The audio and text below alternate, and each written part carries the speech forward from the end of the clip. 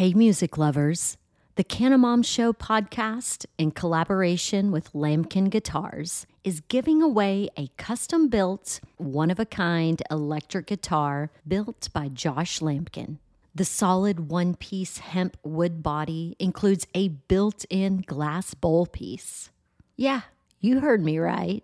You can take a hit and then play a lick. Now's your chance to help the Cannabis Show crush cannabis stigma with your entry. Register for the hemp guitar giveaway online at lambkinguitars.com. That's LAMKIN guitars.com.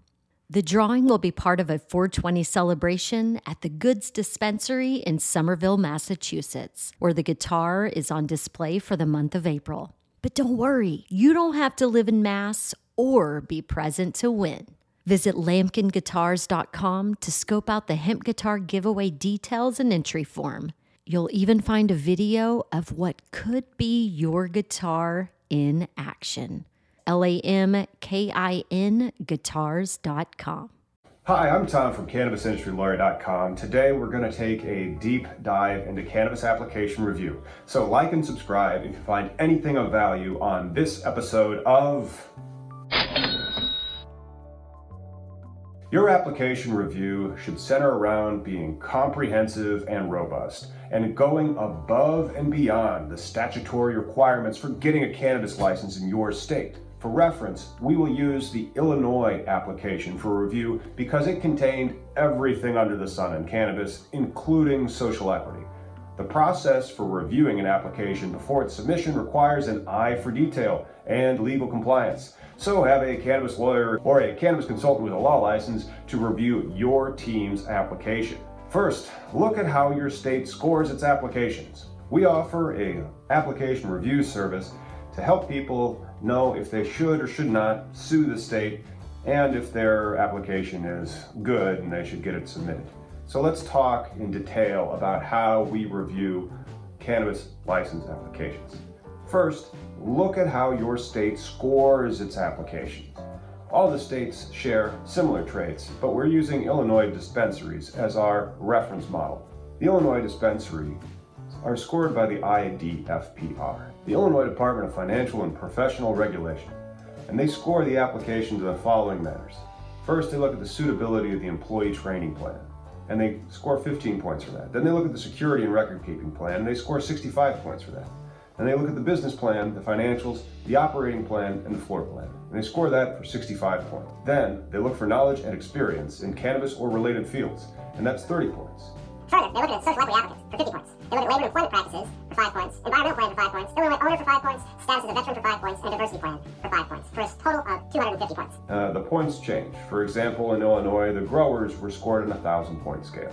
And depending on what exhibit has the largest points, you should probably really drill into those. The larger points are very often in the guts of the operations. As you saw, the environmental plan or the Illinois owner as the status of a veteran, they were only 5 points out of the total 250 points. However, the security plan was up there at 65 points, and the social equity status was at 50 points. You need to focus on where the points are in your application review. The points are often awarded across a number of exhibits that comprise the application. For Illinois dispensaries, there were 20 exhibits. A, photocopy the non-refundable application fee. B, principal officer form. C, business entity. D, dispensing organization, agent training education plan.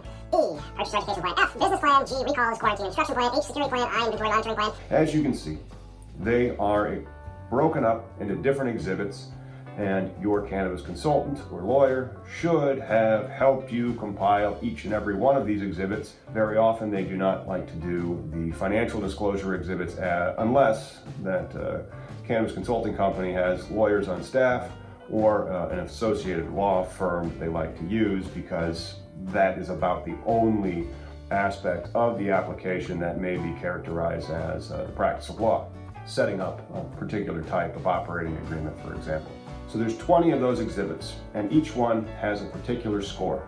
And then read the application, because the application will very often give the criteria for the scores. They very often get the criteria from the scores from the regulations, which you also must read, or the statute, which you also must read. You take the regulations and you take the statute and you make yourself a checklist about each and every aspect that you must comply with.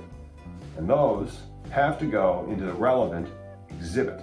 Make sure your team went to the detail of doing just that.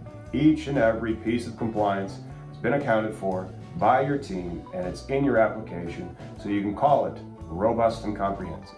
What do I mean by reading the application or the regs and the statute to ensure that you have everything that is required for that exhibit? Let's look at the exhibit for the suitability of the employee training plan. It was only 15 points, but if you read it, it goes on to provide the plan includes an employee training plan that demonstrates that employees will understand the rules and the laws to be followed by the dispensary employees, have knowledge of any security measures and operating procedures of the dispensary, and are able to advise purchasers on how to safely consume cannabis and use individual products offered by the dispensary. Cite 2 410 ILCS 705/15-30(C)(N1. You see, not only was it in the application, it was also in the statute, and in your state there may have also been regulations. The criteria for what you need to put in that application was all laid out, and now you demonstrate that by going over each one of those procedures up to the page limit. This one probably had a page limit of 15 if it was only worth 15 points. Very often, cannabis applications have page limits, and if you comply and fully answer the exhibit, it will probably be bumping up against that page limit. And if you've watched the other episode that I did about how to sue your state to settle for a cannabis license in court, you'll remember that very often the application in and of itself is the record on appeal for your team's denial. Therefore, of course you want it as robust and comprehensive as you can. Moving on. Now we're going to take a dive into security and record keeping. Security and record keeping is one of the larger exhibits and one of the ones that has some of the most points, because every state is very concerned about cannabis being diverted. They want to ensure that there's going to be no theft of that cannabis, no diversions of that cannabis, or the cash and therefore the tax revenue that arises from the sale of the cannabis. In the security and record keeping, that was worth 65 points in the Illinois dispensary rounds. The security plan accounts for the prevention of the theft or diversion of the cannabis. The security plan demonstrates safety procedures for dispensing organization agents and purchasers and safe delivery and storage of cannabis and currency. It demonstrates compliance with all security requirements in this act and in the rules.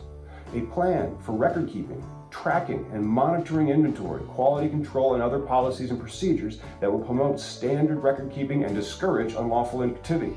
This plan includes the applicant's strategy to communicate with the Department of the State Police and for the destruction and disposal of cannabis. The plan must also demonstrate compliance with this act and the rules. The security plan shall also detail which private security contractor licensed under Section 10-5, the Private Detective, Private Alarm, Private Security, Fingerprint Vendor, and Locksmith Act of 2004, and the dispensary will contract in order to provide adequate security at its facility. That is a mouthful of requirements. And that's also one of the reasons why they gave teams, I believe, 65 pages in which to demonstrate every single aspect of that was listed, not only in the statute. They only had, interestingly enough, there was no regulation for the first round of Illinois dispensaries. Their statute was the most robust. There will probably be regulations from the IDPFR by round 2. Stay tuned and smash those likes and hit subscribe so that you will get notice when we actually have final regulations out from the IDPFR. And of course, the winners of these things. Let's dive back into the security exhibit, and we're going to use this really as an example to realize how many things that you need to ensure are in that application for that section so that you can check off every single thing that was requested and spend enough time to demonstrate it in a very robust way, to demonstrate this compliance that you have, but not just the compliance, that you exceed these compliance so that you're extremely safe and the right vet for this state, and you get all the points for the security exhibit. The security section is tied for the most points among the different scoring criteria, so pay extra close attention to it. Security was arguably the biggest concern for the Illinois General Assembly in getting the CRTA passed into law, and for good reason. We've written a lot about this before, but it bears repeating. Take security seriously. The state of Illinois really preferences, and probably also your state, not just security, but also the record keeping. And they gave you lots of space in which you can demonstrate and document your record keeping and your security and how they go hand in hand. Here are some of the big issues to consider in evaluating your security and record keeping plan. You need to explain to the state of Illinois exactly how you intend to comply with the seed to sale tracing. How many records are going to be kept? Which methods are you going to use to keep those records? Is it just going to be BioTrack THC? How much do you know about BioTrack THC? To what extent are you deploying it in your inventory control process and systems?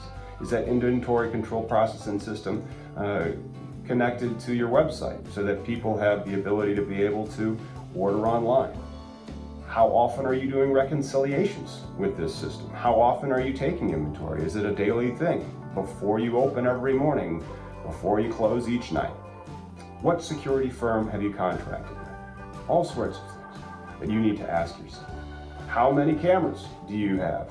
Can you see from those cameras everything? Are you complying with the specs that the state of Illinois has provided regarding your record keeping, both on-site and off-site? The statute goes into great detail, and then you can take that as a starting point and go even further in yours. And of course, then you check, well, what is the page limit? How much more space do you have, or do you have to cut some? We sometimes would have to cut things, but you have to be careful. You can't do this in like a 6-point font. That's not standard for business. We don't recommend going under font 11. More matters in these types of applications because if you demonstrated and documented very, very robustly, you have a much greater argument that can be made that you deserve more of the points. You're trying to win the license, and if you don't win, you might have to sue for that license. So you're setting up through this application review all the points that might cause you problems if and when you do lose, or cause you problems if and when you do win. How concretely did you write your application? Have you painted yourself into a corner? Because not only is the application your record on appeal, there are also conditions precedent of you maintaining your cannabis license. So everything that you say you're going to do in the application, you must do. Therefore, when you're reviewing your application, how soft are you in complying? But how strongly are you complying? This is really where a lawyer or a cannabis consultant can benefit your team greatly because they're familiar with jargon and for saying things, but not necessarily saying things. For example, I like Fluence Biosperm lights. I can't wait to build a basement grow that has one. It's way over the top and overkill for it, but fun. Why would I have boxed my clients into the corner? I'm just saying we are going to buy this type of light specifically. No, because the state of Illinois wants better than that. And not only that, I want better for my teams than that. I don't want them to be boxed in. I want them to have their preference. But the state actually spoke to what type of lights you can get. They have to be on a specific list by, I believe, the HPLC, the Horticulturalium something light consortium. Maybe it says just the HLC. And so there's actually a list out there. And that list was the base rate that we used for our lights. Well, we of course said a light like the Osram. And that's the other thing. Are you using the right modifiers in your language? How conditional is your language? How much business judgment do you give to your team in the language that you've written the application? What person did you write the application in? All these things could be considered in an application review. So there you go. Look at the points, look at the statute, look at the regs, ensure everything's in there, and go beyond it. Thanks so much for sticking around until the end. So if you found this valuable, please do hit those likes, hit the subscribe button, click the bell. You'll get notice whenever we go live on cannabis legalization news. And if you have any questions about the cannabis business, you can always drop them in the comments. We use those to create future episodes. See you next time.